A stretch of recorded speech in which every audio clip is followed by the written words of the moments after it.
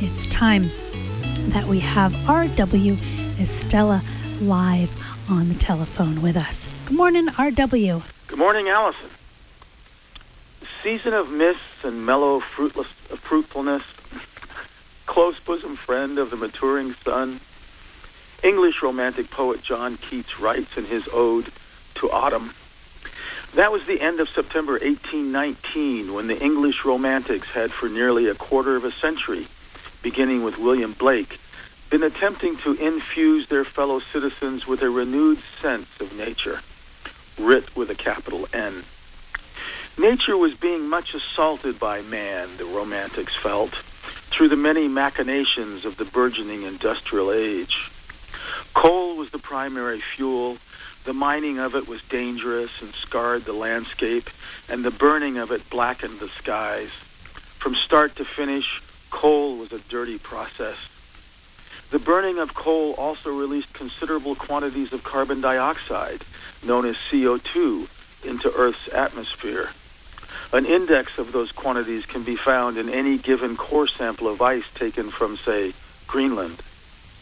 What such core samples tell us is that the beginning about the middle of the 18th century, when the industrial age is said to have been born, was also the beginning of a dramatic rise in CO2 emissions that have been ever increasing since. Lately, while daily making my usual rounds online to several different meteorological websites, the banner notices that the National Oceanic and Atmospheric Administration, or NOAA, has been posting on their homepage have not escaped me. Today's read, quote, "Carbon dioxide levels race past troubling milestone.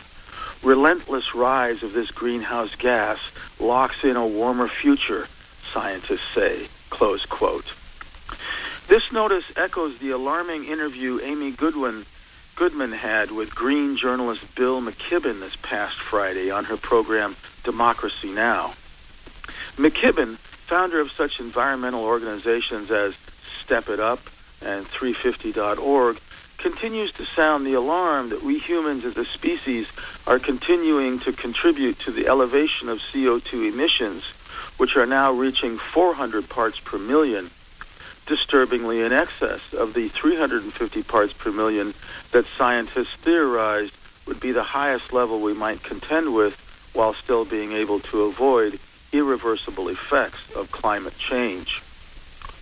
Although he is not the only one who believes some heroically significant action on our part needs to occur immediately, McKibben is perhaps the most clarion in posing the analogy that the kind of mobilizing we need to do now as a society at large would be nothing short of the sort of unified effort we demonstrated during World War II, when virtually the entire nation was collectively energized in successfully fulfilling its mission to defeat the bellicose nations of Germany and Japan. Our planet is large enough, however, where a sizable percentage of the Earth's population is doubtful that we humans, although now numbering several billions, are directly responsible for the impasse we are currently at. In the words of a friend of mine who is a retired electrical engineer from the University of Maine, quote, "I just find it hard to believe that climate change is happening because of little old us," close quote.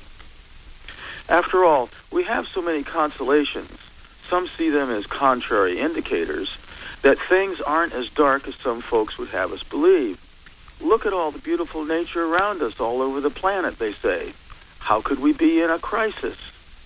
153 years ago, expressing gratitude for a pivotal Union Army victory at Gettysburg, President Abraham Lincoln announced that the nation would celebrate an official Thanksgiving holiday on the 26th of November, 1863.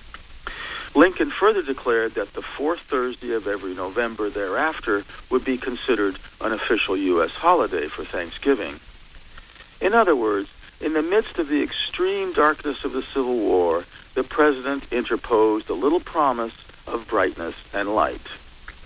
Such is our autumnal season, yes?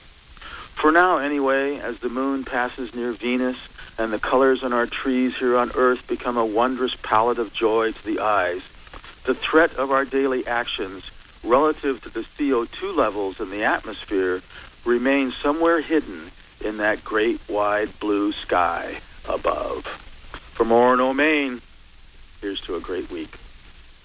They're but for fortune.